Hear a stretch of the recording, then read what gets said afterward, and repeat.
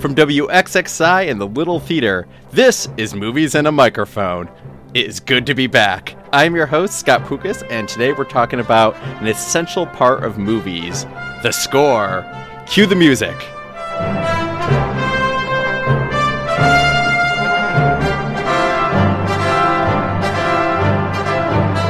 We've wanted to do this episode for a while, but now we have a great excuse to do so. Score, a film music documentary, is screening at 3 p.m. Saturday, February 3rd as part of our Classical 91.5 Presents series. The screening will be followed by a discussion of the music and the film with a panel including Emmy Award-winning composer and conductor Mark Waters, who is the director of the Beale Institute for Film Music and Contemporary Media at the Eastman School of Music. We'll have live music as well in the little cafe before the show with the always excellent Empire Film Music Ensemble. That'll be at 2 o'clock that day, an hour before the screening. For this return episode, we have a few of my favorite guests. You guys know you're my favorites.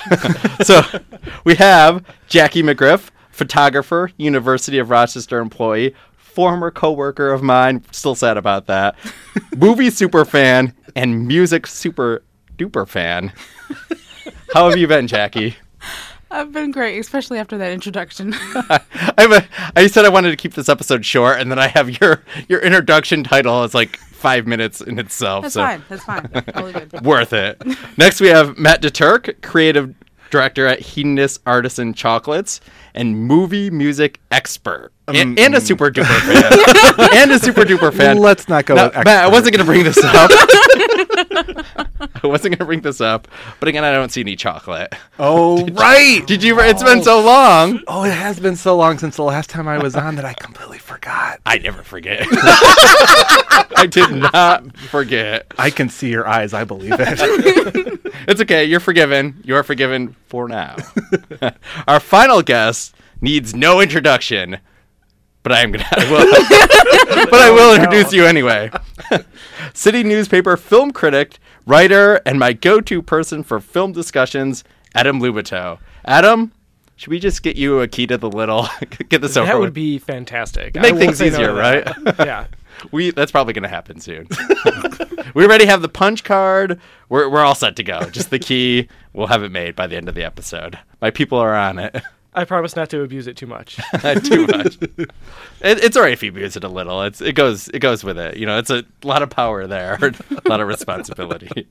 Okay, so now Adam and Matt have seen Score, and I promise we're going to get to that in a second. But first, I have a very, very important question. I'm going to set a scene for you here. Imagine this. Your life is a movie. It's a motion picture. You are the star. I'm Goofy Comic Relief, obviously. We have a top-notch director. A Greta Gerwig-level talent is directing. But we need a composer. We need music. Who are you picking? Who wants to go first? Who's up to this? They're all shaking their head no. I mean, I'll go. I don't care. All right, Matt. Be the brave one.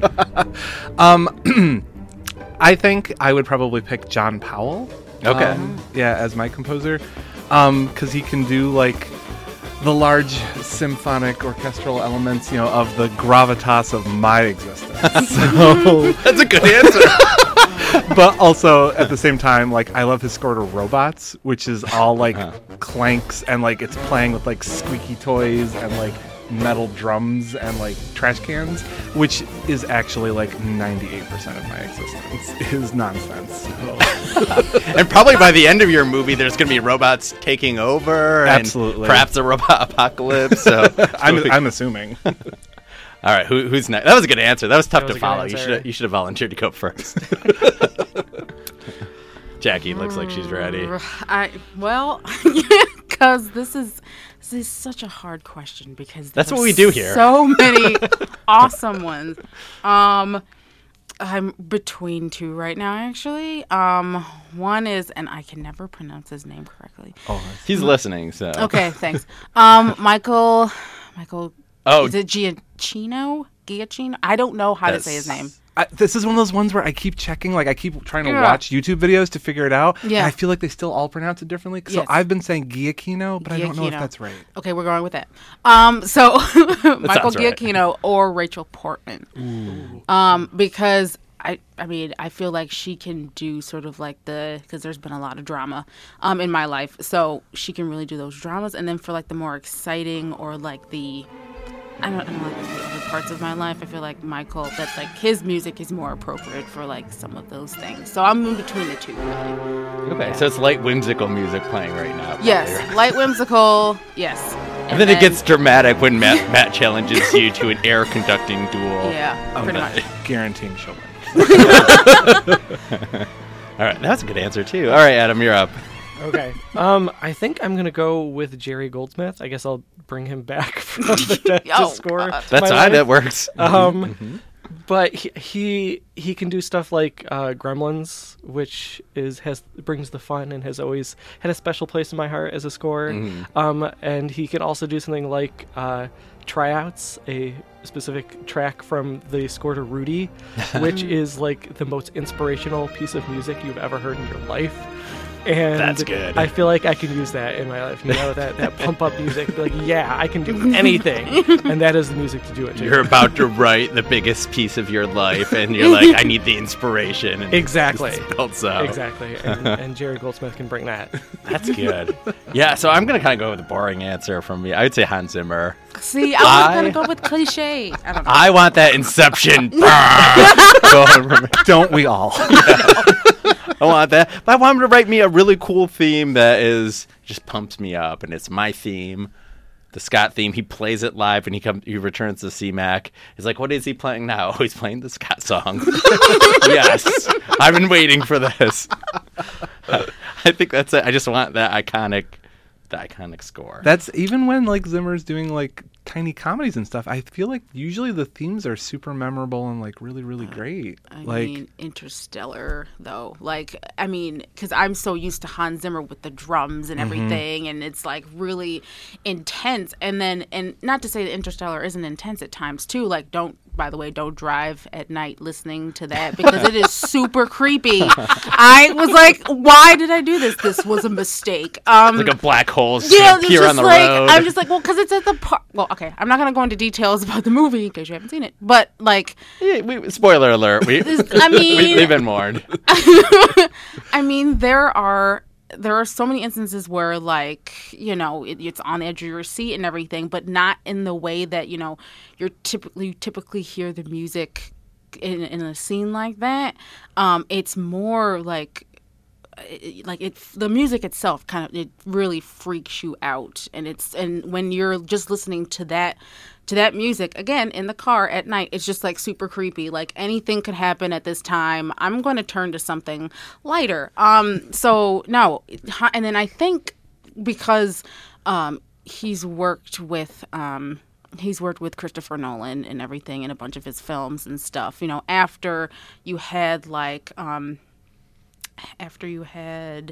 the Batman trilogy and everything, he was like, okay, you know what, with Christopher Nolan is like, listen, I want no drums, like less drums, just make it something without like that kind of intensity. And so Hans Zimmer comes up with this amazing score for Interstellar, and you're just like, wait, this is Hans Zimmer? What? Like, you know, it's an incredible score, and it's a very different approach from like the same composer. So yeah. He uses a lot of similar themes. Seeing him in concert, I noticed too, there were a lot like similarities, which I would like because I like those elements for my score. I would also say, I just thought of this, Johnny Greenwood would be another good one. I'm a huge Radiohead fan, so maybe get a little bit of him in there too, and then I could meet a Radiohead person too. So I'm assuming I would meet the composer, right? Yes. Oh my gosh. well, now we've got. I was going to say he is in demand right now, so you're going to have to, I feel like, get in line for him, though. Yeah, since both of them just got Oscar nominees, so this week. Yeah. My story is in demand though. He's gonna. That's true. He's gonna want to work. He's like, what does this guy do? He just doesn't. He's just goofy all the time. He's like, I can't work with this. You're literally there just fielding like theme offers. You're like, whose do I like better? I have the power here. That would be amazing. Daft Punk also needs to do more scores because I felt like, I mean, I didn't really care for Tron I don't know where I got that from. Thor is Yeah, so- listening, so don't. Sure. Don't Okay, listen. great. No, Tron Legacy. I didn't really care for the movie all that much, but what hit me was the score. I'm like, Daft Punk needs to do more scores. You know, I don't know. I don't know if you guys felt the same way, but yeah. I say I actually I think I'm in the minority in that I liked the movie. Like, Oh, yeah, you I know did. people Okay. generally were like, yeah, and I was like, no, it's so fun. Wasn't my cup of tea. Yeah. But I feel like that score so quickly like became iconic. Like from the moment like it hit theaters to the point where like then people were emulating it, like it was instantaneous. Like Yeah, it I like was, that score. Yeah, it was just it was great. It's so Yeah. awesome. No, it's around the time they had their most recent album too. I think right a few years before, perhaps. And then they got real big with "Lucky" was obviously one of the big hits a few summers yeah. ago too. I think it was just a couple years before that. I don't have a fact checker, so we don't know. Sounds right. Sounds about right. I forgot how much I spew stuff that probably isn't correct. In a time where we really should be getting our facts straight. So That's a good point. So we will. So please, if anyone's listening, feel free to call me out later. I welcome corrections. 'Cause People like to yell at me in email, so Oh, no. so if you have to do it, I understand. It's okay. So we do have to talk a little bit about what we're here for, which is Score. Again, it's screening at the Little, February 3rd. I almost said the 2nd. I was like, what day is it? Saturday, February 3rd, part of Classical 91.5 Presents. You can go to thelittle.org to watch a trailer for it, to buy tickets, just to read about it, just to listen to this podcast, just to hang out at the best website ever. You can do that. So again, Adam, Matt, you guys have seen this movie. What were your initial thoughts? You know, do you think this is something that for someone who maybe is not a huge fan of film scores, or maybe it's not something they notice or one of their top features of films, do you think this could maybe get them hooked on film scores? I think definitely for someone who doesn't have a huge knowledge of film scores, but it has an interest and kind of wants to dip their toes in, because I think it does a really good job of giving an overview and a history of film scores and sort of from the beginning and up to current, composers, what they're doing. And I think it is that kind of overview and sort of general knowledge of what film score, what goes into a film score, or what function it has, the filmmaking process. And then it was something that watching it, like some of that stuff, I was like, yeah, this is like a little more generally what I've seen people like talk about over time, because this is something I have an interest in. But what was really cool for me about watching it was that actually seeing some of the composers in their studios, in their environment. It actually starts with Marco Beltrami working on a score where he's stretched wire in the desert, like between long poles, and they play it as some sort of an outdoor wind harp.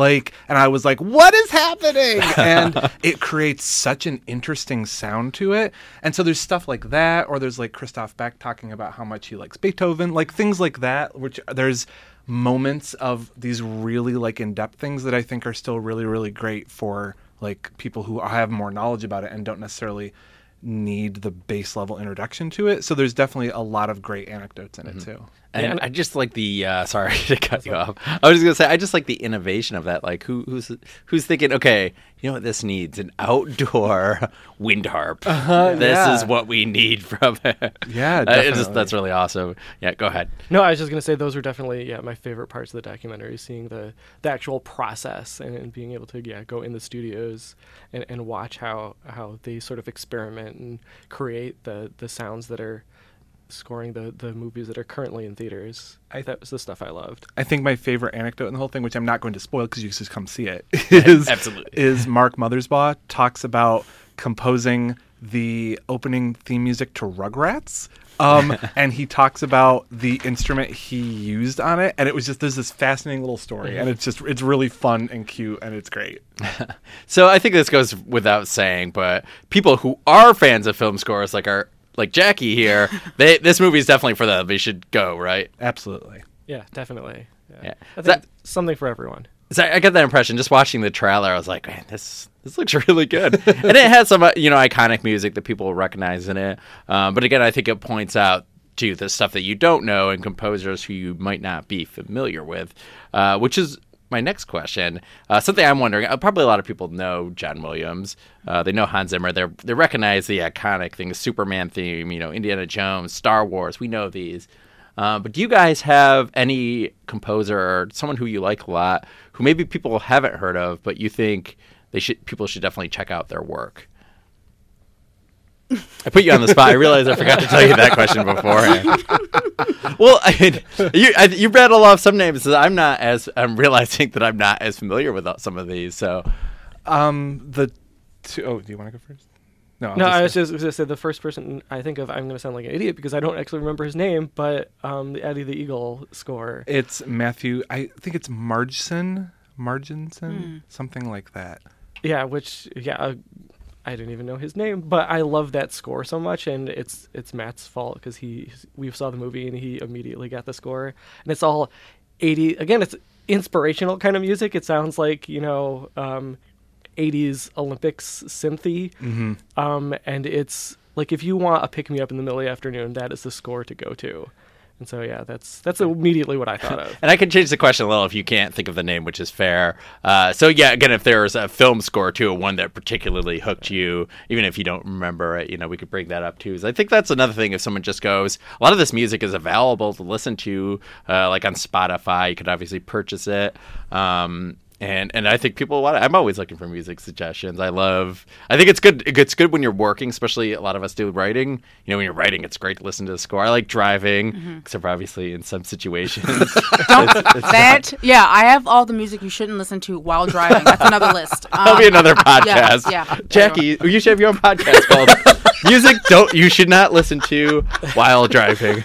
I would listen to that show. Couldn't listen to anything from it because you're going to think Pennywise is going to be behind you, and it's just as terrifying. See, all these scores that I listen to, none of them are from horror films, which is so to say that I literally have a list of just things that, Jackie, maybe don't listen to this at night while you're driving alone. Because it's a lot of the music is, there's really intense things going on, like in the scene, that the music is being played to, and like you're not thinking at the scene at the moment. You're like, oh God, like this is super creepy. I'm driving. Maybe let's change it to something like lighthearted or something like that. So, but that'll be another podcast. Or something that you're on an epic quest and it's like, I have to get to my destination before time runs out or something. Yeah, like Lord of the Rings is always good. Oh, for yeah. Yeah. Howard Shore, yeah.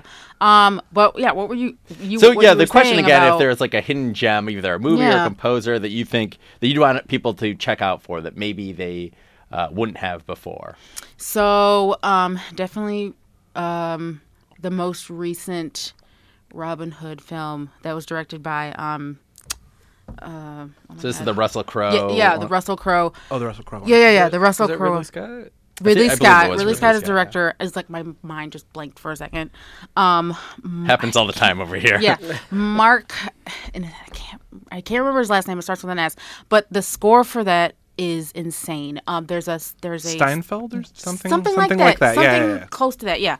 And there is a song in there called Merry Men, and it's this really just like heroic sort of like sweeping epic song, and it just gets me every time. And I'm like, this is an amazing score. More people should know that or know him. And then Nicholas Hooper, who's probably more famous for I know he did the music for Les Miserables, so the most recent adaptation. He did Harry Potter and the Order of the Phoenix, and then so Flight of the Phoenix. I think that's the name of the song. That's one that always gets me. And then he also did, of course, Harry Potter and the Half-Blood Prince. So, and those are really exciting scores too. So I'd say, Nicholas Hooper for sure too. Okay. So when you find out you're a wizard in your life movie too, you maybe would want elements of this. And that's coming. That's a plot twist later.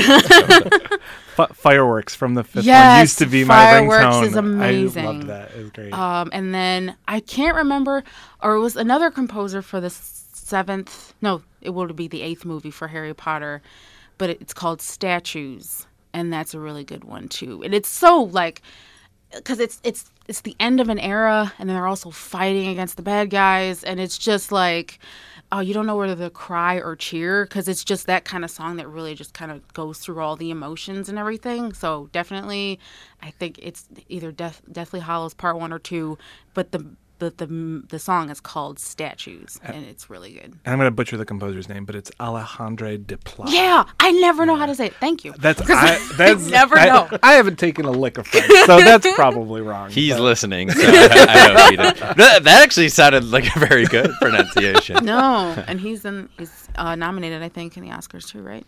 Yes, Yeah, for for Shape of Shape of Water. Oh yeah. Oh, sorry. Yeah.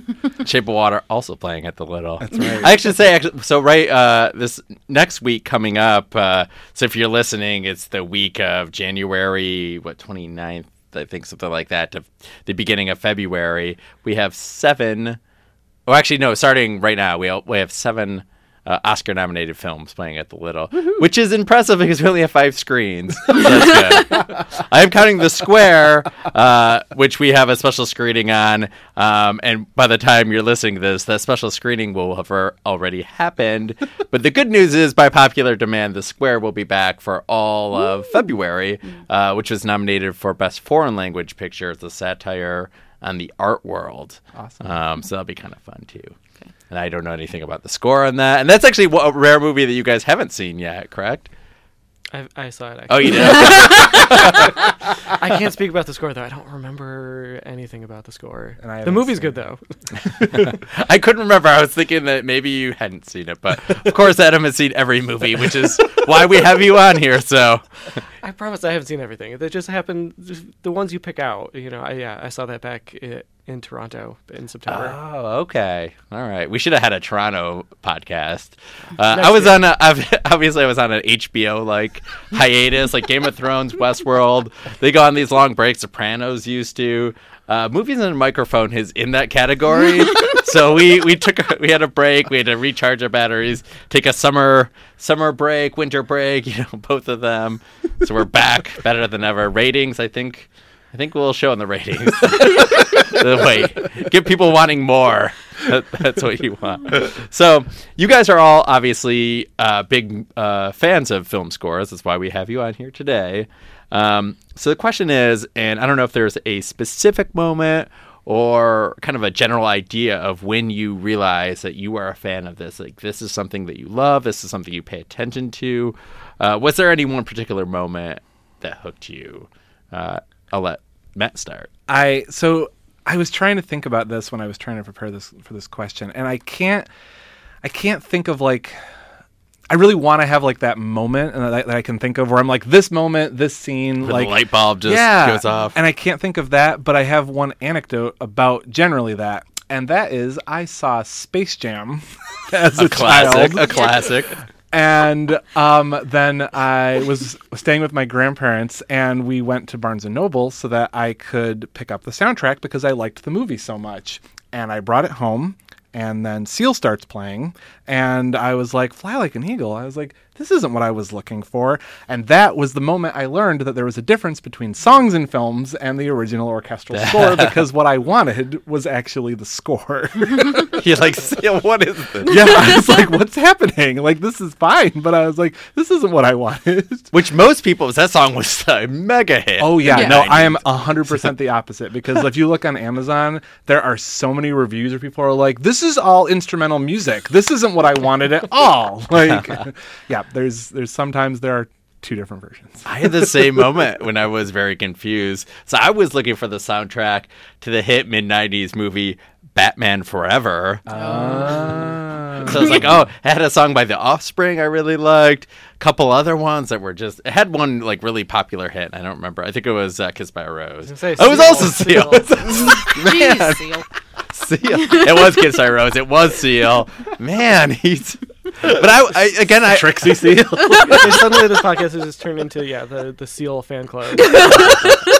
Seal is actually not a listener. We're trying to get him. Oh. We're trying to get him. Oh. It's the ultimate goal.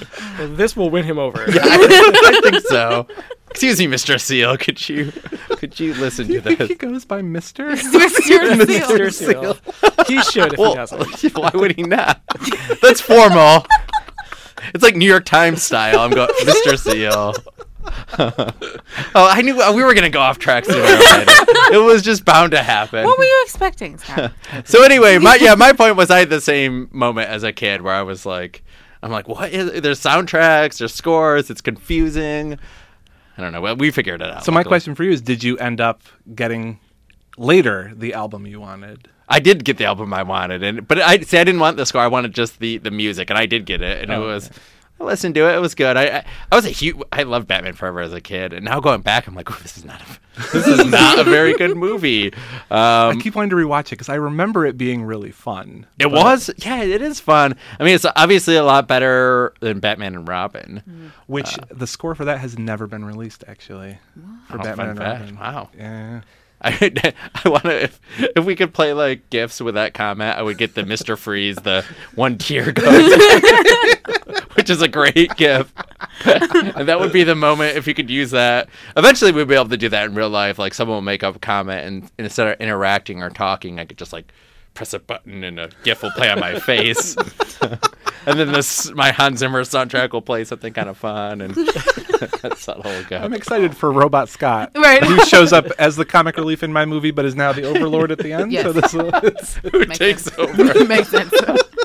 Just playing GIFs all day. Plot twist. It's like, oh, here's the call me by your name dancing GIF again.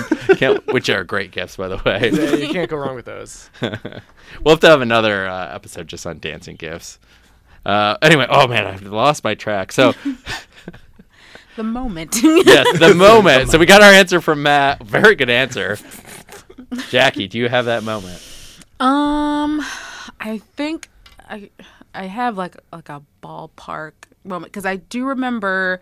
So I was a band kid growing up, and you might have to explain a little bit about this. Yeah. So yeah, so I had started playing piano when I was 4. Yeah, 4, and then I think I had always been I can't even talk anymore.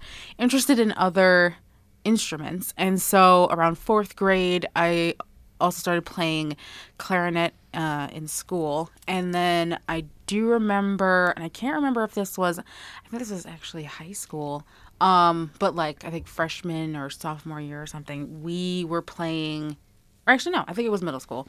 In middle school, we started playing like the overtures to different, different movies, and they were all like the big ones. So like Star Wars and Indiana Jones, The Mask of Zorro. I think we played at some point, and I was just like, oh my god! And I had always been obsessed with Indiana Jones. So when we started playing Raiders of the Lost Ark, I was like, oh my god, yes. The appropriate reaction. Yeah, pretty much. And so ever since then, like every time in band we got to play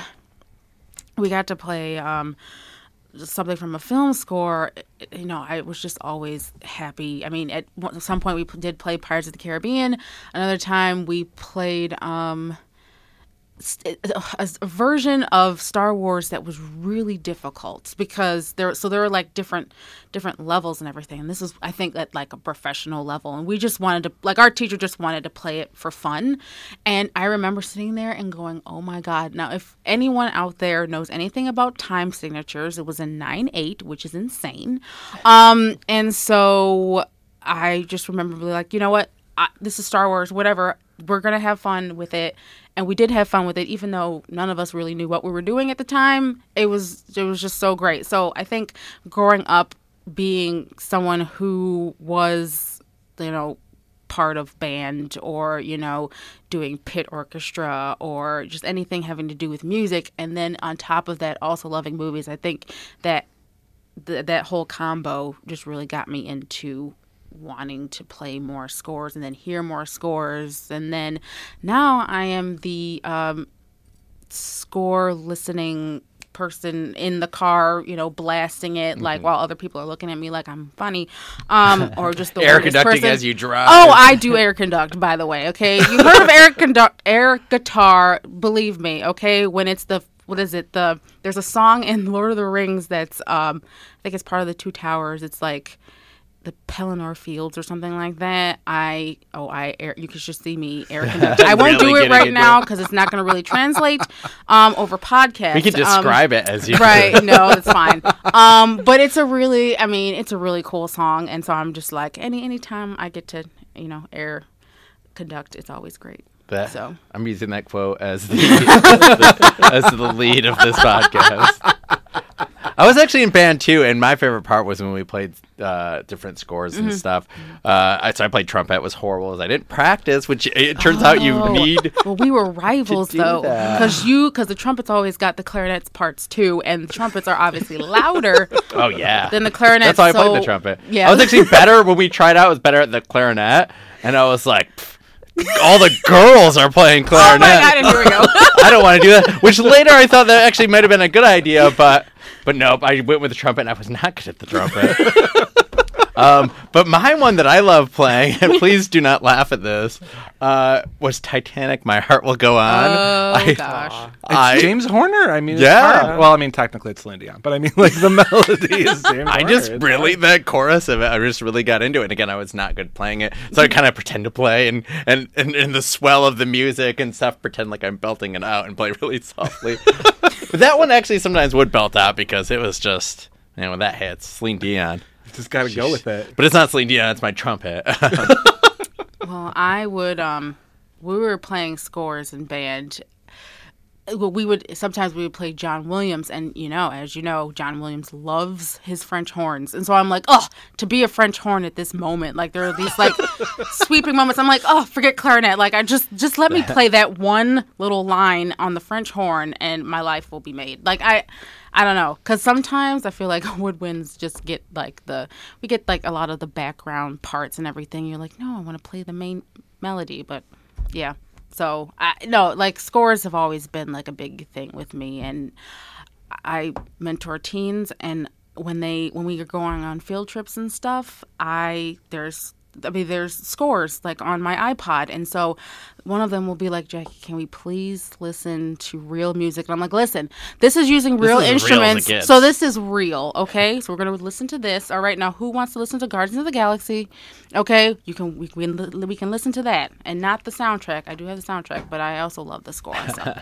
By the way, when you were saying woodwinds get kind of get in the background ones, I was going to say we should play a sad trombone noise, but what's the woodwind equivalent of sad trombone? Sad oboe? No, oboe is the snake charmer. They sound like, that's what I would say. The yeah, that's an oboe. I don't know.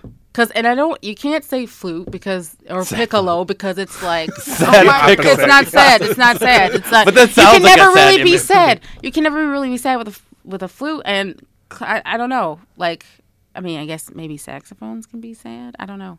Oh yeah, we Or could do that. maybe like a bass clarinet.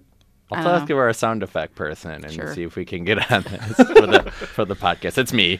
I do everything with the Saxophone podcast. is what you played, Adam, right? I did briefly. I was like Scott in that I was terrible about practicing, so I didn't last too long. But yeah, saxophone was my instrument. Our band teachers are listening. Like, They are knew listening. yeah.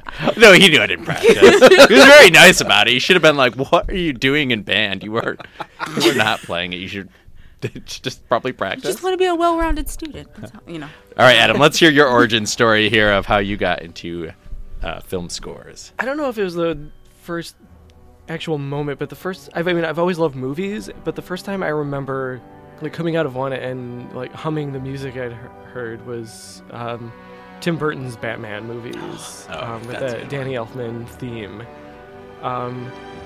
Yeah, I think that was the first time that the music in the movie had that kind of effect on me that I was like, yeah, I want to go out and I want to like listen to that again.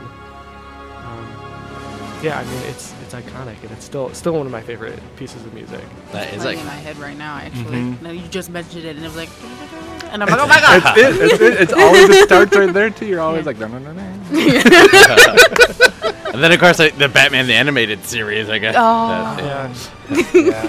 Which, as a note, though, like one of the things I think is interesting about composing in that case is that when you eventually get someone who is notable enough that they're like in effect like directing a bunch of other people to like ghostwrite beneath them, I think is really interesting, because it's one of my favorite things about Zimmer is that he gives other people chances to come in and like compose parts of it. But Batman the Animated Series actually, so there's a whole bunch of like really lavish releases of the different sets from out the entire run of it, but Shirley Walker was the composer who ended up like overseeing the whole series. Elfman just did the main theme for it, but Shirley Walker gave all these other composers their starts by she created this like overarching soundscape, and then she was like, you do this episode or you do this part of this episode. Shirley Walker's one of those composers who, you know, sadly is no longer with us, and I desperately wish she was, because she was so talented and so cool, and Batman the Animated Series was a huge effect on my life. So Batman the Animated Series is amazing. It's on Hulu, I think. I went back. Oh man, and watched don't tell me that. Oh, it's there. Nothing's getting It's great for a cartoon. Well, I used to watch it coming back. We'll have to do a Batman the Animated Series episode. oh my god. And you may think, oh, how can that tie into the little? In March for Saturday Night Rewind, Batman Returns. Not Batman the Animated Series, obviously. Well, I mean, Batman Returns is I built you Right up. for me. That is my favorite Batman movie. Batman Returns. Yeah.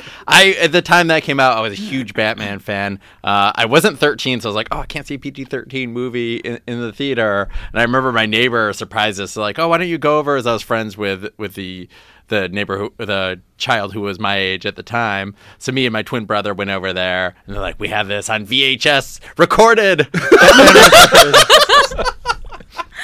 And it was amazing. I still think probably Dark Knight is my favorite Batman one, but Batman Returns has a special place in my heart. So 35 millimeter in March, Saturday Night Rewind. Yes. While I'm on a promotional track, Suspiria 35 millimeter in February. It's a uncut Italian version. It was the one that was found in an old Italian cinema back last summer. The Chicago Film Society kind of refurbished it, checked it over. So we'll have that. We'll have an interpreter there. That'll be a fun one. I've never seen Suspiria, so I'm super excited. Iconic score, doesn't it? Mm-hmm. But I nothing can't to speak add to anything that. else. That's all I can say is it, yes. Is it Goblin? Am I making that up? Am I spreading misinformation? I don't remember this. I feel All right, bad, well, then yeah. strike this from the record. This will be moved up to the start of the podcast. Look at Adam just spewing stuff, talking about Talking things. when he doesn't actually have any information to convey. But you looked Flapping at his me lips. expectly, hoping I could back you up, and I don't. I was hoping, I was trying to, set you up, and no, that failed miserably. But kind of like yesterday, so this won't be yesterday when you're listening to this, but we had a Call Me By Your Name panel. Adam was a great guest as always. And of course, Matt has the one question that stumps everyone. I was trying to give something everyone could answer, but it didn't work. We've been going on for a while too. I think most of our brains are kind of mush at that point. But that's another movie you should check it out. The Little. I don't know if you've seen it. That had a very good score too, from what I remember. I had the Sufjan Stevens song, which I nominated for an Oscar, which I liked. I still don't know if I'm saying his name correctly. It sounds right. Yeah, It's we'll one of go those. with it. That's one of those. One of the soundtracks though that I foolishly, because I really like the music in it, but I haven't gone and re-listened to it at all since seeing it. But I actually don't know if there's any original score in it. It may all just be classical pieces of music and then two original Sufjan Stevens songs. I don't know. So that's why. So our classical 91.5 host Mona Sagatola-Salami is awesome. She is right at the moment hosting her radio show. She's doing her job, so she's not on here. Mona could answer this for me. Yeah, her knowledge of stuff is incredible. I've mentioned this on the podcast before, but she was on the panel for The Lobster with us, and she was just dropping down. It was just so fascinating. I listened to her talk for a while. And you go to thelittle.org or the Classical 91.5 website. You can see the whole series. She helped organize it with the other host. That's what we do for this series. Each host kind of picks a film, chooses to lead a discussion. So she's great. So she will be at this discussion for the score on February 3rd.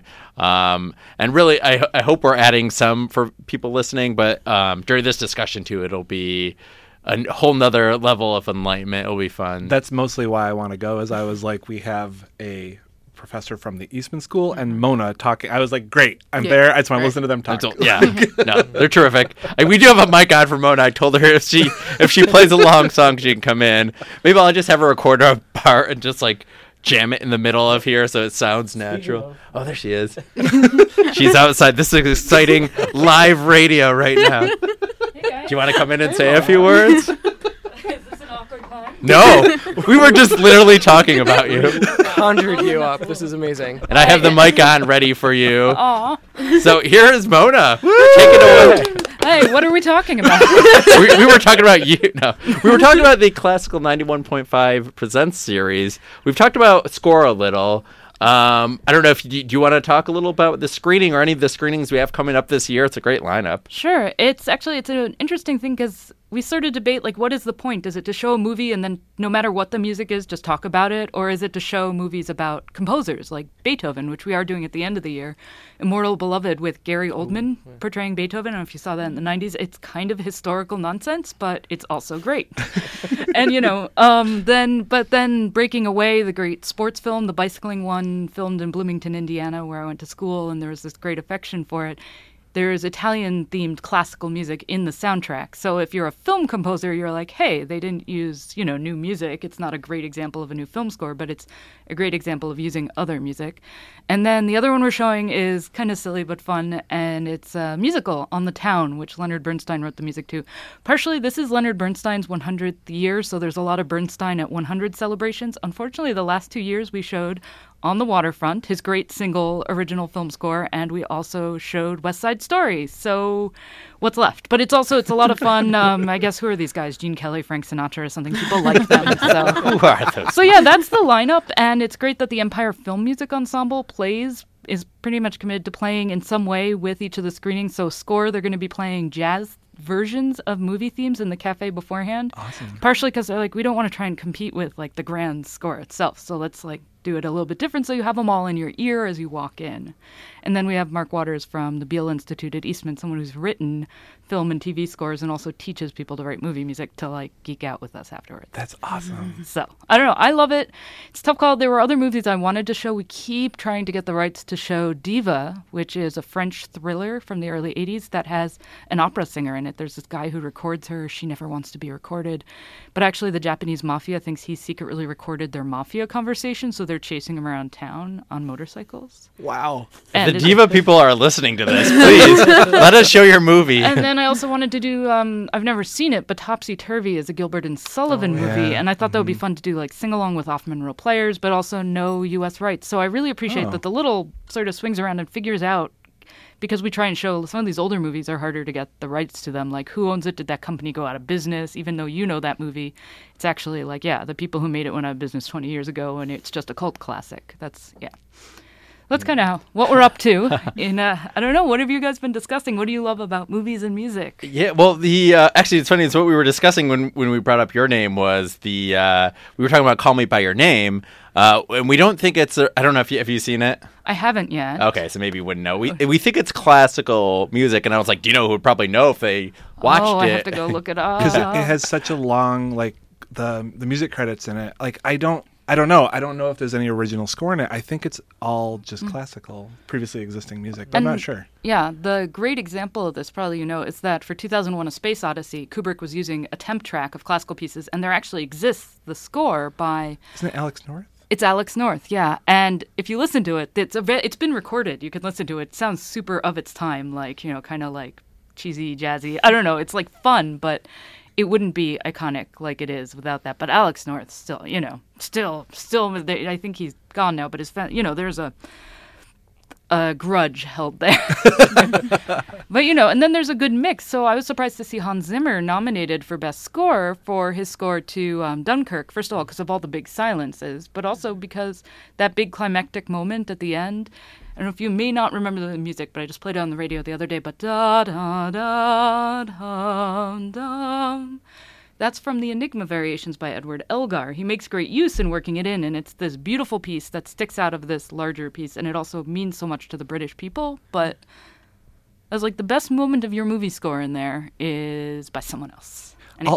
Yeah, because also, I could be wrong exactly Yeah. on the credits, but I'm pretty sure I was reading that arrangement of that piece is actually not even by Zimmer. It's by Benjamin Wallfish, who scored this year, had an amazing year doing like A Cure for Wellness and It and a bunch of other stuff. Oh. So even in that case, because he's like he's worked with Zimmer, but I don't think Zimmer even arranged that piece, which is fascinating to me. Yeah. Though, of course, I'm happier with him than another Zimmer protege. I hate the Wonder Woman score. I do too. I do too. So At least the main theme, I kind of what? pumps me up. Okay, I have to leave. Wonder Woman is listening too.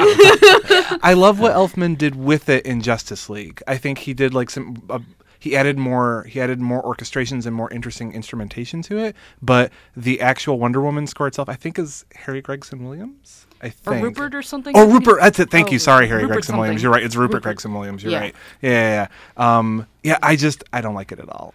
To me at least, and I want to hear your kind of, though it could be in context because I like some things like this, it just speaks of, I'm so epic, so big, so oh my gosh. Even John Williams knows how to quiet down every now and then.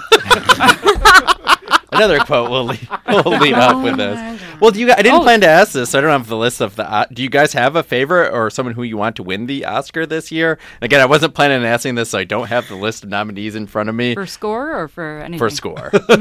Well, you could name the other ones if you want. Yeah. So let's see, who is up? It is Zimmer for Dunkirk. It's Desplat for Shape of Water. John Williams for Star Wars. There are two more. Carter Burwell for 3 Billboards. And then Johnny Greenwood for Phantom Thread. Oh, Phantom Thread, which I haven't seen yet, and I love Johnny Greenwood's score for There Will Be Blood. Made that movie for me. The constant tension. Yeah. So I don't know. His work on Phantom Thread is equally amazing, but it sounds so different, but it works so well in the film, and it's so prominent when you go to see it. Yeah. As much as I love Shape of Water, I honestly think Phantom Thread would be my choice of those to win. Ditto.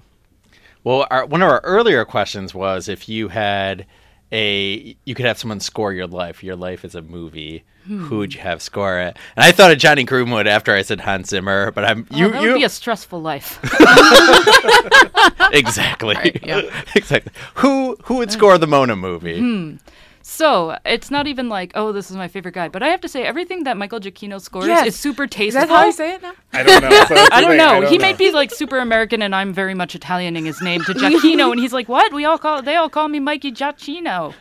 Right. I think that's what we said earlier. Right? Yeah. So right. But I said I would have him. I did. So I don't like. I think he did. When I see a movie and I notice but don't notice the score a bit, and I'm like, "That's really nice." Like I don't. That's a weird compliment to have. Like I'm like, "Oh look, that was him." I mean, also a lot of modern movies I see Desplat and Giacchino, or Yeah. Though, and I feel bad I forget his name. Brenda, our morning announcer, pointed out that the score to Get Out is by a composer. We have several of his recordings in the library. He's a composer of concert works. Wow. And so like he's written all these interesting classical concert pieces too. So I've been meaning to look into him more because she mentioned him. So, but I guess I'd pick Giacchino, though. I don't know. Maybe my life would be more magical if Alexander Desplat scored it. It'd be just Well, your life is kind of the same. They're just scoring it. I Your think life is they're- magical. You whimsy and yeah. So anyway, that's This that. was a magical moment. We were just talking about you, and you appeared in the hallway. I'm not even going to cut anything out. I'm just going to leave it as is. There literally wasn't. It was like the perfect transition. Anyway. Everyone's going to think it was planned. Yeah, It's I gonna feel that sound I'm gonna run absolutely away, but I don't know. I know it's a long piece that I put on, but I don't know how long. So if you don't mind, We have dead air on the actual live radio now. All right. Well, thank you, Mona. Thanks, Mona. Thanks, I'm putting in a Mona. round of applause here. We're heading into Sunday. She was closing the door. I thought she was doing a bow for a second, which would have been there was a bow. deserved. Oh, it was okay. There was about to. It was, No, Mona is the best. I'm so well. You can tell, but she just comes in and is like knowledge bomb. Here we go, which was awesome. Yeah. So anyway, I think we'll wrap up. That'll be a good time to wrap up. I do want to ask a vague question to end with, kind of, but I'm curious of the answer. Do you guys have a favorite all-time score? Oh, You could name a couple You're if you have killing to, me. because it's obviously it's like asking your favorite movie. You're like, what are you doing? yeah. There's a lot of exactly. them. Like, don't do this to me. Does anyone want to tackle it first? Oh, I don't know. I mean, I can. I just didn't want to. Yeah, you go. Okay.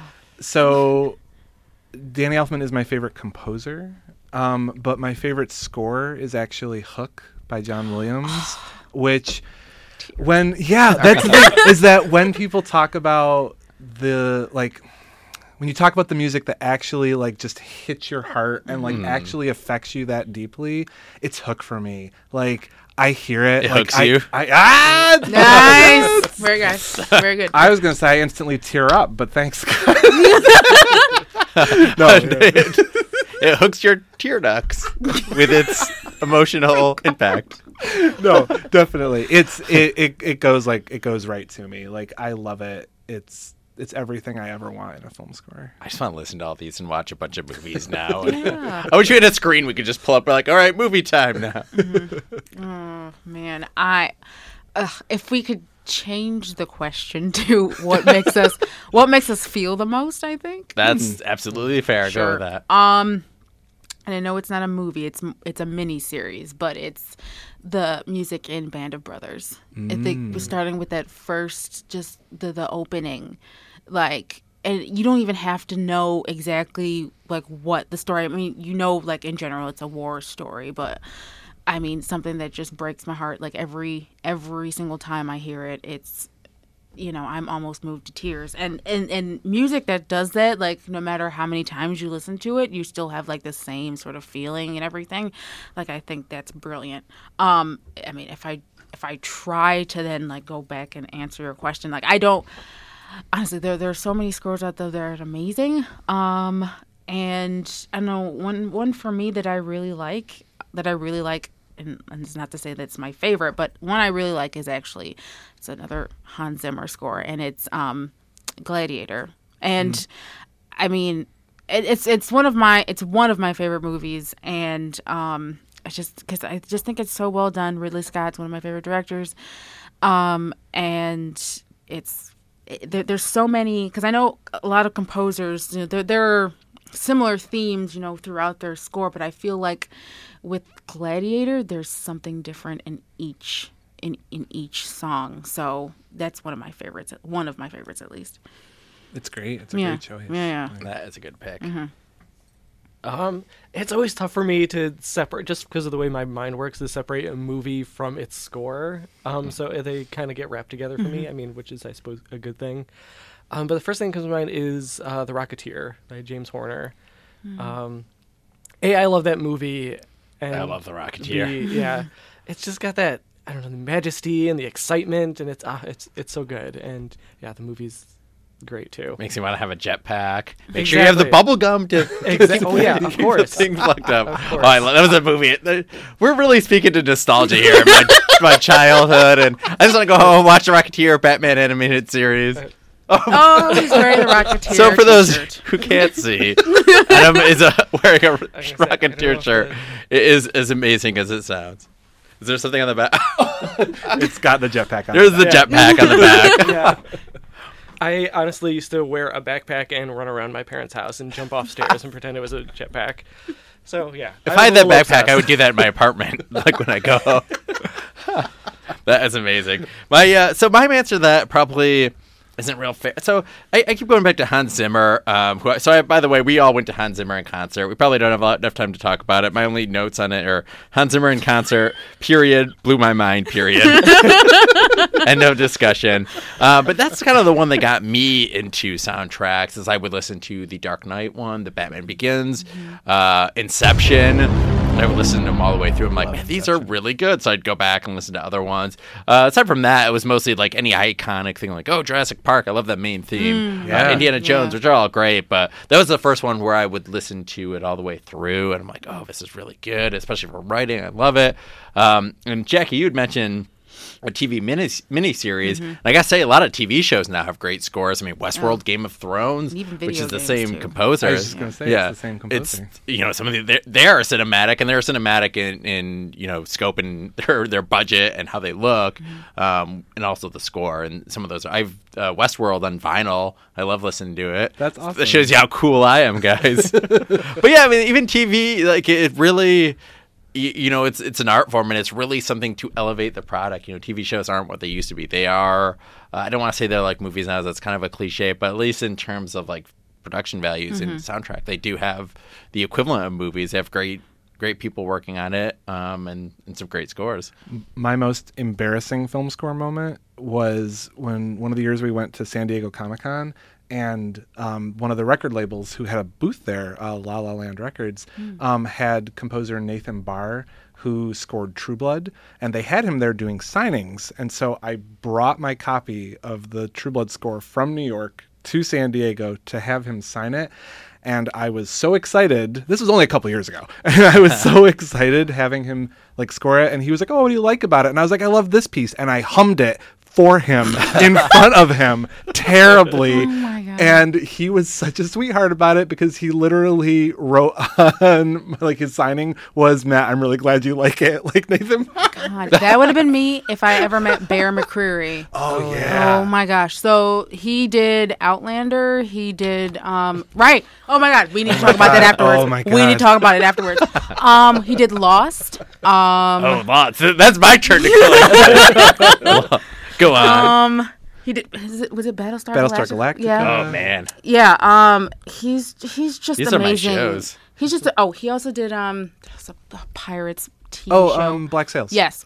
And which I've never watched, but I've listened to the entire score. Yeah. Ditto. Oh yeah. There are whole. Has anyone watched that? Isn't that one that was canceled? Like, I think am so. I wrong? Yeah, but I have not. Okay, for all the geeks listening, okay, please don't kill me. But I have 100% not of the watched. audience. Right, I have never watched one episode of Game of Thrones, but I've listened to all the music, because it's incredible. But yes, Bear McCreary is definitely a composer that I absolutely adore. And he does a lot of TV. I don't know if he's ever done. Has he done film? He's been starting to do more of it. Okay. Actually, my favorite of his film scores is 10 Cloverfield Lane. Oh, actually, okay. And that's one I haven't seen. which Yeah. is Oh, you should super see inspired it. by Bernard Herrmann, who's one of my Yeah. favorite composers. And yeah, so it's great. By the way, you should not let one of your former coworkers, Mona, not Mona who is in here, other Mona. No, I know. She already knows. It's fine. About the Game We've of had a Thrones. discussion. She's a big Game of Thrones I mean, fan. I've been shamed. Shame. That thing. See, I know things you get the about it. references. I know things, but I haven't seen it. But I've listened to the score. We stopped watching after the second or third season. Not intentionally. No, not intentionally. No. But yeah. So There's a we're lot like, of movies to we're watch. like There's a lot of 4 TV to behind. watch. Yeah. I think it's Yeah. acceptable. I'm okay with it. Yeah. We do have a couple Peter Dinklage is a dedicated listener, so Hi, Peter. so he might be angry. Okay, is there anything you guys want to bring up? For we kind of kept this somewhat. No, we didn't. No, we we were didn't. talking about We talked. Yeah, there's no. We're way. probably all hungry. It's like I want to eat dinner now because someone did bring chocolate, which is my normal dinner. Oh my God. Noting for next time, make sure Scott is not malnourished. Bring chocolate. What kind of host demands? Like, bring me presents. This is why we come back to be subservient. Bring me food and goods. It's all right if you don't bring chocolate, and because it is a good joke. But if you do bring chocolate, It's just going to be I won't lots of like it's good. I was going to say there's I won't lots of like complain with rustling that. as you're like opening it. oh yeah, I'll be eating it. Like I'm a loud chewer too. I'm conscious of it, and I try not to do it. But I'd be like, it'll be the worst possible thing for our podcast. Will be me eating chocolate. And there we go off on a tangent again. That's right, yeah. Scores. And on that note, Can I just say one more thing? Sure. So, Please and that do. is just because I was like, the one thing I wanted to make sure I said earlier is the one thing I didn't actually end up answering, which was about an unknown composer who people should follow and hear more of. My pick for that would be Abel Korzeniowski, who's I believe Polish. Sounds Polish. yeah, I'm but- Polish. Love it. I think when people talk about sometimes people talk about like modern scores having a bad rap because there's no themes or it's not terribly lush or anything. His work is so amazing, and he is very particular about what he scores. But he did both of Tom Ford's films. So he did a Single Man, and then Nocturnal Animals. Oh, I love that movie. Yeah. But he also has done. He's just done some other like television work. And I can't remember the name of it. It's the Josh Hartnett one that's fantasy with werewolves and stuff. I don't know. Never mind. You can strike that from the record. Anyway, but I love by him a score an animated film called Copernicus's Star, which is an animated film about Copernicus. And it was never released digitally. It's just on CD. But it is like the most grand, gorgeous piece. The whole thing. I just love it. And I think he's super talented and he keeps getting work, but it's like very small, unheard of things. Okay. Well, maybe this will be the start. It'll lead to bigger things. Not this podcast. I mean, that's maybe this podcast. Who knows? All right. Well, I got to thank you guys. This is great to be back. I learned a lot. Had fun as always. You could tell I literally thought we did a good job keeping it short, and then I looked at the clock and we've been talking for an hour. The hour flew by. It's okay. So if anyone was listening, and this could be Sorry, Scott. If anyone was listening and skipped to the end, like, when is this ending? And you're here now at the end. I'm going to repeat our main purpose for talking about movie scores, aside from they're awesome, is that Score, a film music documentary, is screening at 3 p.m. Saturday, February 3rd at the Little Theater. It's part of our Classical 91.5 Presents series. You can see a trailer, which if you see the trailer, you'll want to see it. That's at thelittle.org. Tickets also at thelittle.org. The screening will be followed by a discussion of the music, the film, with a panel including Emmy award-winning composer and conductor Mark Waters. He is the director of the Beale Institute for Film Music and Contemporary Media at the Eastman School of Music. So please remember that all without looking it up. So it'll be great. Thanks to my guests, Adam Lubitow, Jackie McGriff, Matt DeTurk. I was pointing at the wrong people when I was doing that. I don't know who you guys are. Anyway, you guys rock. Thanks so much for chatting with us. I appreciate it. Movies in a Microphone is brought to you by WXXI and the Little Theater. Please remember, it's always a good time to take a little break.